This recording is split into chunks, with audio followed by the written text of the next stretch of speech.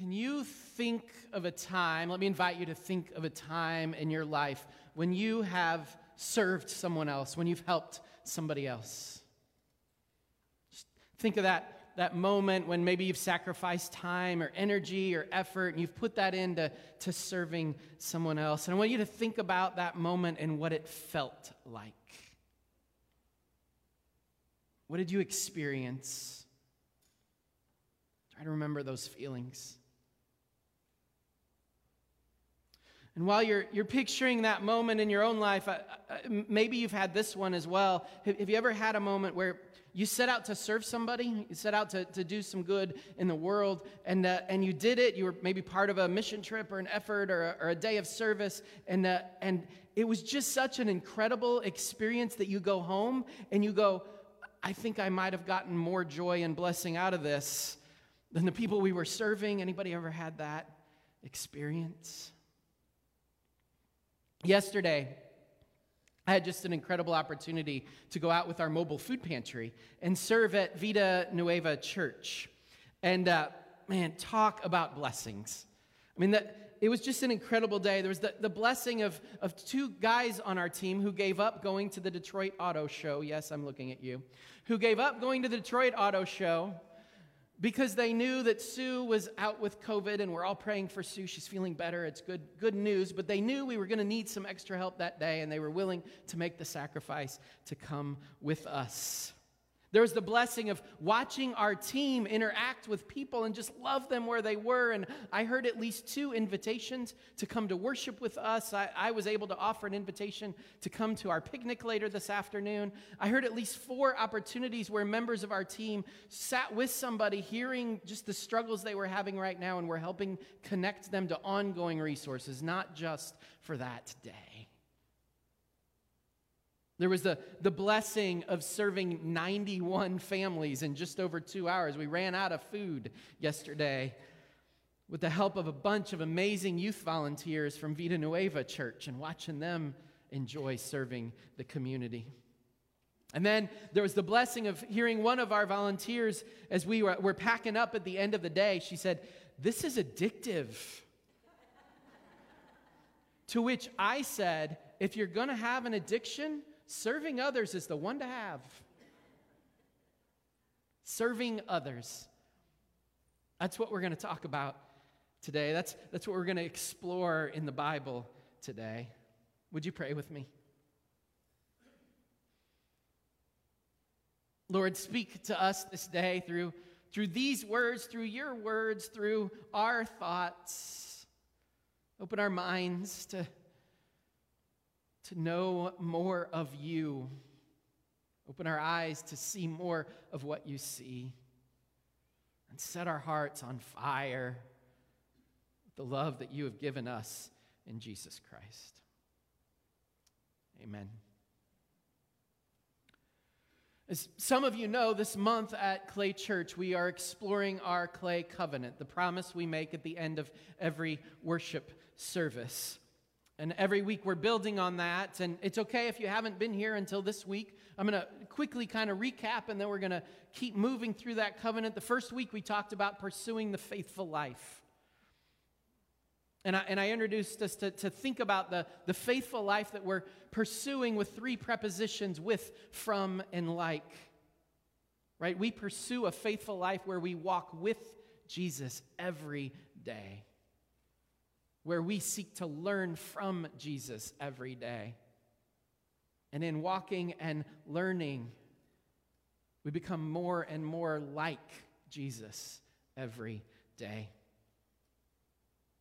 And then last week we talked about how the next thing that we do in our promise is we begin to say how we're going to live out this faithful life. And the first thing we say is that we're going to reach up to God each day. Right? Last week we talked about how we do that. We do that by praying every day and by reading the scriptures every day. And we talked a little bit about how, in any given day we might read the scriptures and think, it's not speaking to me today. But if we would take on that practice, then the words, they begin to form and shape us, and they begin to be there when we need them to face the challenges and the struggles of life, to let the Spirit mold us in each and every moment as we seek to be like Jesus. So today we come to the next line, reaching out to serve someone this week. And as we've been doing each week, we're going to dive into Scripture and say, what can we learn from Scripture about, what are we saying when we say this? When we say we're going to reach out to serve someone this week, what are we really saying? We're going to look today at Luke chapter 22, if you want to pull out your Bibles and follow along. In Luke chapter 22, we find the story here of Jesus just before, in the hours before he's going to be arrested. Right? These are stories many of you know. They're stories we talk about every year as we lead through Lent and up to Easter. It's Jesus in the Last Supper, serving this meal, inviting the disciples to remember. And then it's Jesus in the garden praying. It's Peter saying, I'm not going to deny you. And Jesus saying, actually, you are. You're going to deny me 3 times. We find all of these stories in Luke 22, all these stories we talk about. But one we don't talk about as much, at least not in that context. It's nestled in between all of these other stories. And it's a discussion that the disciples are having. Actually, they've just enjoyed the Last Supper. They've just experienced this Passover meal together. And then this is what Luke 22 tells us. We pick it up in verse 24. An argument broke out among the disciples over which one of them should be regarded as the greatest.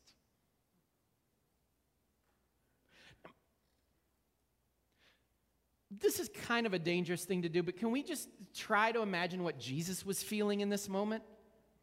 This is the end of the story, not the beginning. This is the end of the story.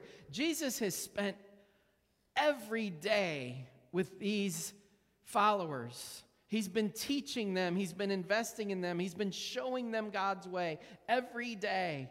And here he is. He knows the end is coming. He's sat down with them and he's giving them a way to remember all that they have experienced and all that he's going to be doing for them. And after that, he hears them arguing about who's going to be the greatest. Do you not get this? And really, the disciples are asking a question that I sure think is easy.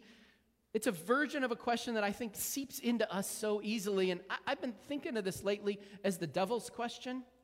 The devil's question is, what's in it for me? What's in it for me? Where will I end up in the power structure? How will this benefit my future? How will this help me succeed? For the disciples, have I done enough for me to take the seat of the greatest next to Jesus? Have I done enough? Have I checked enough things off this list of walking with Jesus for my status and position in his kingdom? Then we find out Jesus hears them. I also like to imagine this moment, right? The disciples see Jesus walking right over to them, and they're like, uh-oh, which part of that do you think he heard? Is he going to be mad? What's he going to say? And Jesus addresses them, and this is what he says. Luke 22:25, but Jesus said to them, the kings of the Gentiles rule over their subjects, and those in authority over them are called friends of the people. Right? Jesus, he doesn't rebuke them here. I kind of find that glad because I ask that question, what's in it for me sometimes? I think about my status sometimes. I'm kind of glad Jesus doesn't step in and yell at them. He steps in and he keeps the teaching going. And Jesus says to them, look, the path of the world is directed toward power and influence and standing and image. Jesus says, those obsessed with the empire, they desire the power to rule over others. They desire standing to say how good they are. All as they're worried about their image. That's the path of the world. But not for you. And notice, he doesn't invite them to take this path. He doesn't say, oh, I hope you'll walk a path of servanthood. He says, look, you've been with me, you know my love. You're going to walk a path of servanthood as I have shown you. And then Jesus keeps going. He says, but that's not the way it will be with you. Instead, the greatest among you must become like a person of lower status, and the leader like a servant. Right, here it is. When you find God's way, you aren't going to worry anymore about how much power you have or how much influence you have. You aren't going to worry about status and position. You aren't going to worry about how good you look on your Facebook posts. Okay, I might have added that one. Facebook wasn't around in the time of Jesus. You're going to be set free from all those worries that the world puts on you. Right, Jesus, at this very pivotal moment in his life, in the life of those who will follow him, knowing that he's going to model a whole new way of serving the world, a whole new way of peace and love as he goes to the cross. He says, you're going to be set free from the ways of the world. How? By realizing that the way of God is to serve others, to put others first. You're going to be able to find, Jesus says to his followers, you're going to be able to find your true self and your true calling and your true joy, no longer in how much success and income and standing that you have, but in how your life makes an impact in the lives of others. And I wonder if the disciples in this moment began to sense what Jesus was saying. I mean, the reality is you can't control how the world sees you with how much influence you have or how much power, but you can control how much you put into the world. So let me set you free from all of that to live as I do and to serve and to experience the deep joy that comes in knowing the Father's love. And Jesus goes on. He then says, so which is greater, the one who is seated at the table or the one who serves at the table? Isn't it the one seated at the table? But I come to you as the one who serves. Jesus could have stopped his teaching with the call to be a servant. He essentially had said what he wanted the disciples to know, but he didn't stop there. He goes on and he offers this. He adds these lines about the table. And as I've read this over and over again over the last couple weeks, thinking about this line and why, I'm struck by this. The ones who sit at the table and let others serve them, right? They sit asking, what's in it for me?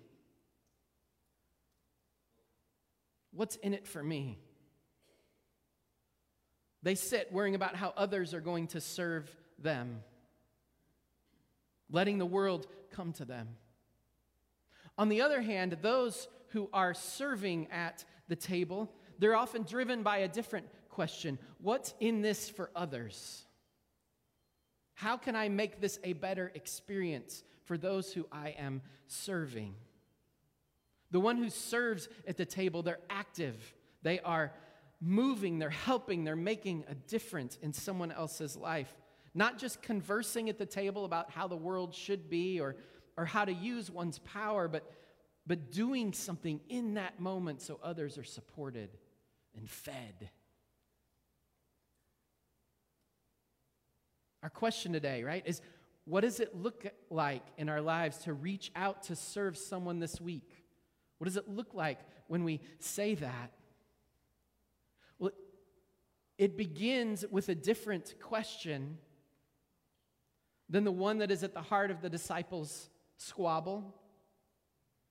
The one we too often ask, what's in it for me, begins with a different question. It begins with the question, what is in it for others? What is in this for God's kingdom? A life of serving someone every day, we might think of it this way. It begins with the question, what are people around me hungering and thirsting for? And how can I, in God's love, meet that need in their lives so that they are set free by God's love as well? How can I meet those needs to show them God's way? Do you remember a story a few years ago, I think it was 2018, about the kids that were trapped in the cave in Thailand? There were 12 kids from a soccer team and one of their assistant coaches. And after practice one day, they had gone to explore this cave. But the monsoon season began early, and it rained, and they ended up trapped deep into this cave. The story has been made into a movie called 13 Lives. Ron Howard directed it. It's on Netflix. It's, if you don't mind a lot of water and a lot of claustrophobia in a movie, it's a wonderful movie. I think about those kids. They were in this cave for 9 days before anybody got to them. 9 days they were in there. And it was nearly 2 weeks before they got everybody out. The rescue effort itself, it involved, listen to this, the rescue effort for these 12 boys and their coach involved more than 10,000 people, more than 100 divers, representatives from 100 governmental agencies, 900 police officers, and 2,000 soldiers. Many of these people, particularly of the 10,000, they just stopped whatever they had going on in life. They stopped their jobs, they gave up weeks of income, and they just showed up as the community came together to save these 13 lives. Now, I had heard the story, but the movie, which is based on, and well based on the facts of the story, the movie had these stories, and two of them just really struck me as I thought about servanthood. The first was the story of the villagers that lived essentially at the base of this mountain where the cave was like in a mountain, kind of in the bottom of a mountain. And there was a village right at the bottom. And as the monsoon season began, the rain was coming in the top of the mountain and filling the cave. And so a water engineer realized that if they could stop the water from coming into the sinkholes in the mountain, then they could lower the level of water in the cave. And so that effort started. They began damming up around the sinkholes and rooting the water down the side of the mountain. But all that water had to have somewhere to go. And so they met with all of these villagers. They brought them together and they said, look, we're trying to save these boys, but the water's got to go somewhere. And it's all going to end up in your rice fields. It's going to wipe out your livelihood. Can we do that? And not only did they say yes, knowing that area, they were part of the teams that went up into the mountain to reroute the water to flood their own fields. They were willing to sacrifice everything to save the lives of these 13 people. 1 billion liters of water ended up diverted into their fields. The second story from the movie, again, all based on true events, came in the midst of the rescue efforts. During the last 2 days, they kind of got a break, and they were able to get 8 of the boys out. But during the last 2 days, it started raining again. The monsoon came back, and the water levels were going up to dangerous levels in the cave. Richard Stanton was one of the divers from a British rescue crew. And in the movie, they come into the cave essentially for the last rescue, to get the last 5 and the Thai seals that were in there with them out. And they see that the water level has risen. And they've been in there a couple times with high water levels, so they know how dangerous the currents are. And as the night before, as they're sitting, he says, I will not take a team in there if I don't know that they can come out. And the next day they walk in and they see how dangerous it's going to be. There's no guarantee they're coming out. And yet he takes his team in.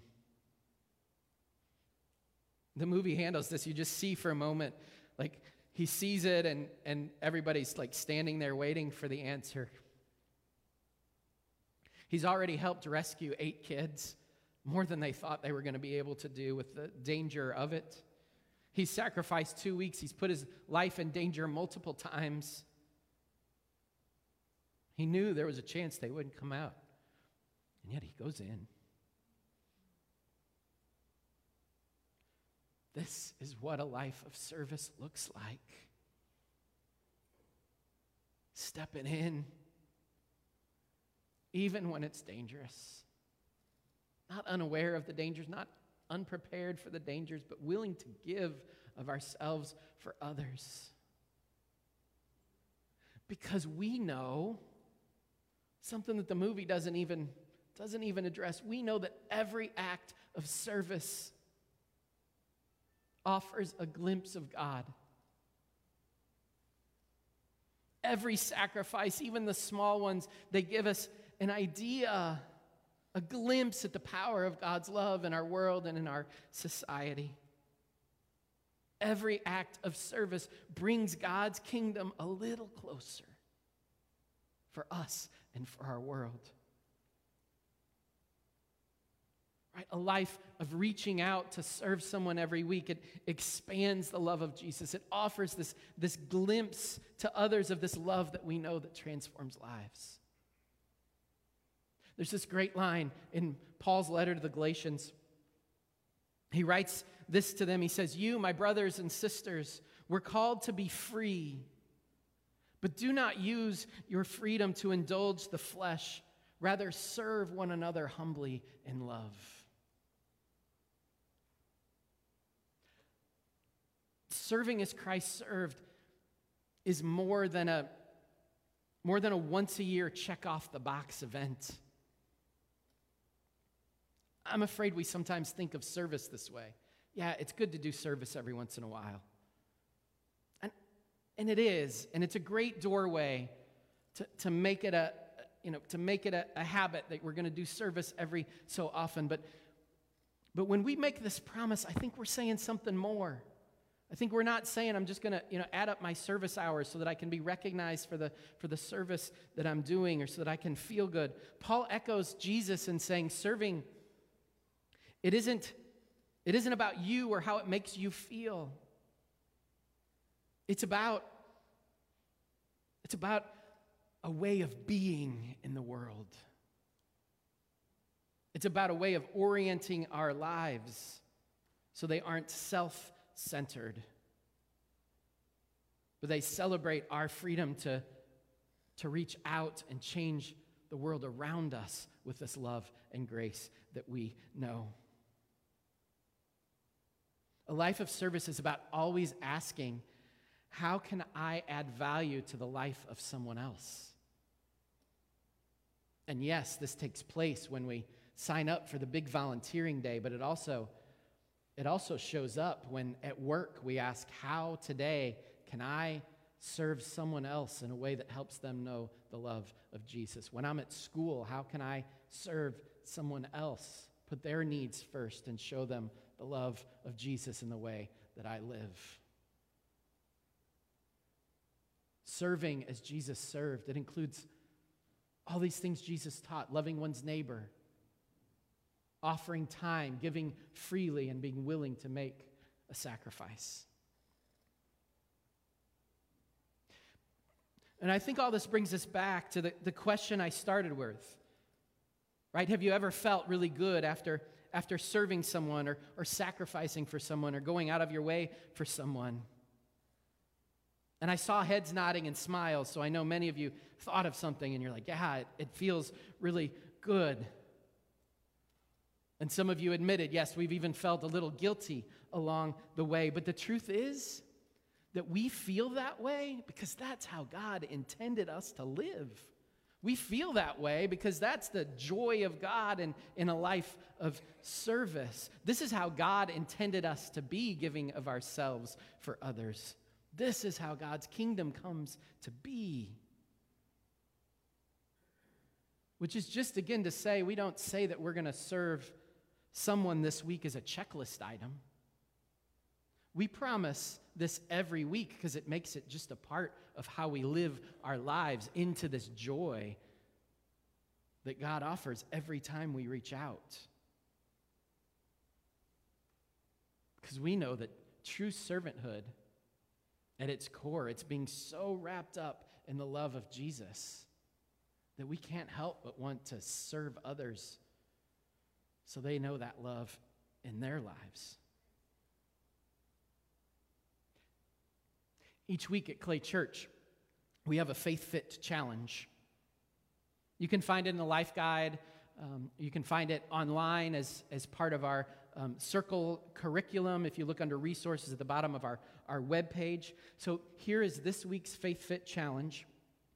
Serve someone this week by coming over to help me finish my deck. I'm kidding. I'm very much kidding. I'm so kidding that I don't even have all the materials yet that we need to do it. So I'm totally kidding. But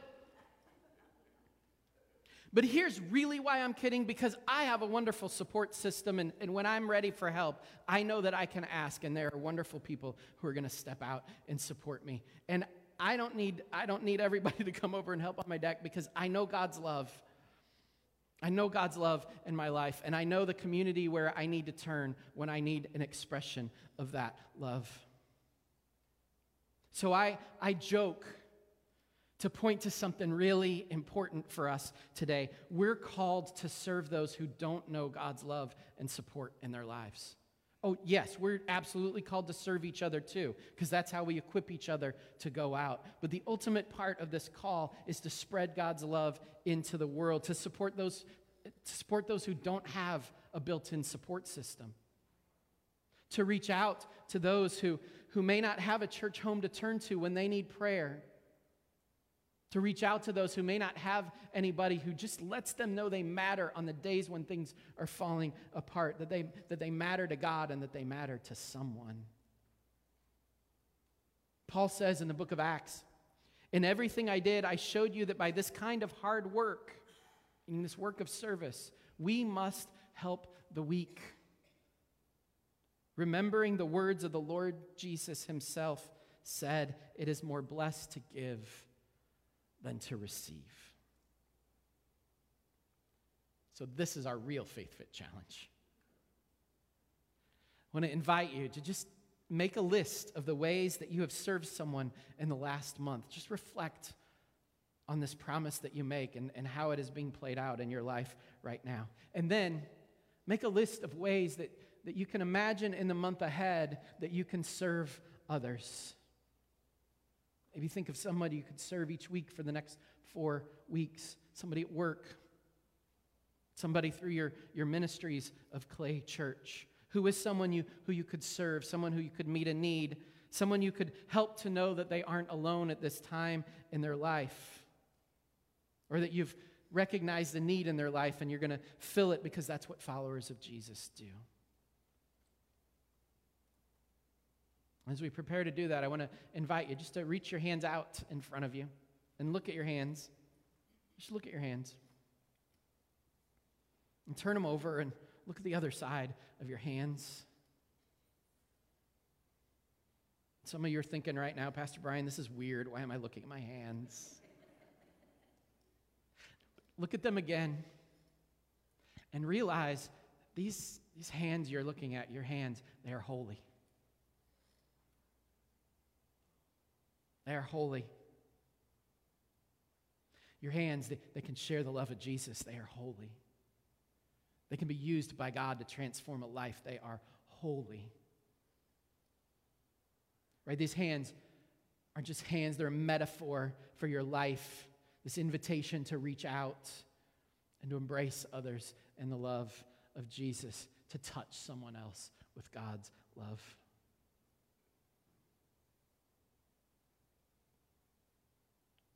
So we answer this question as we make this promise every Sunday.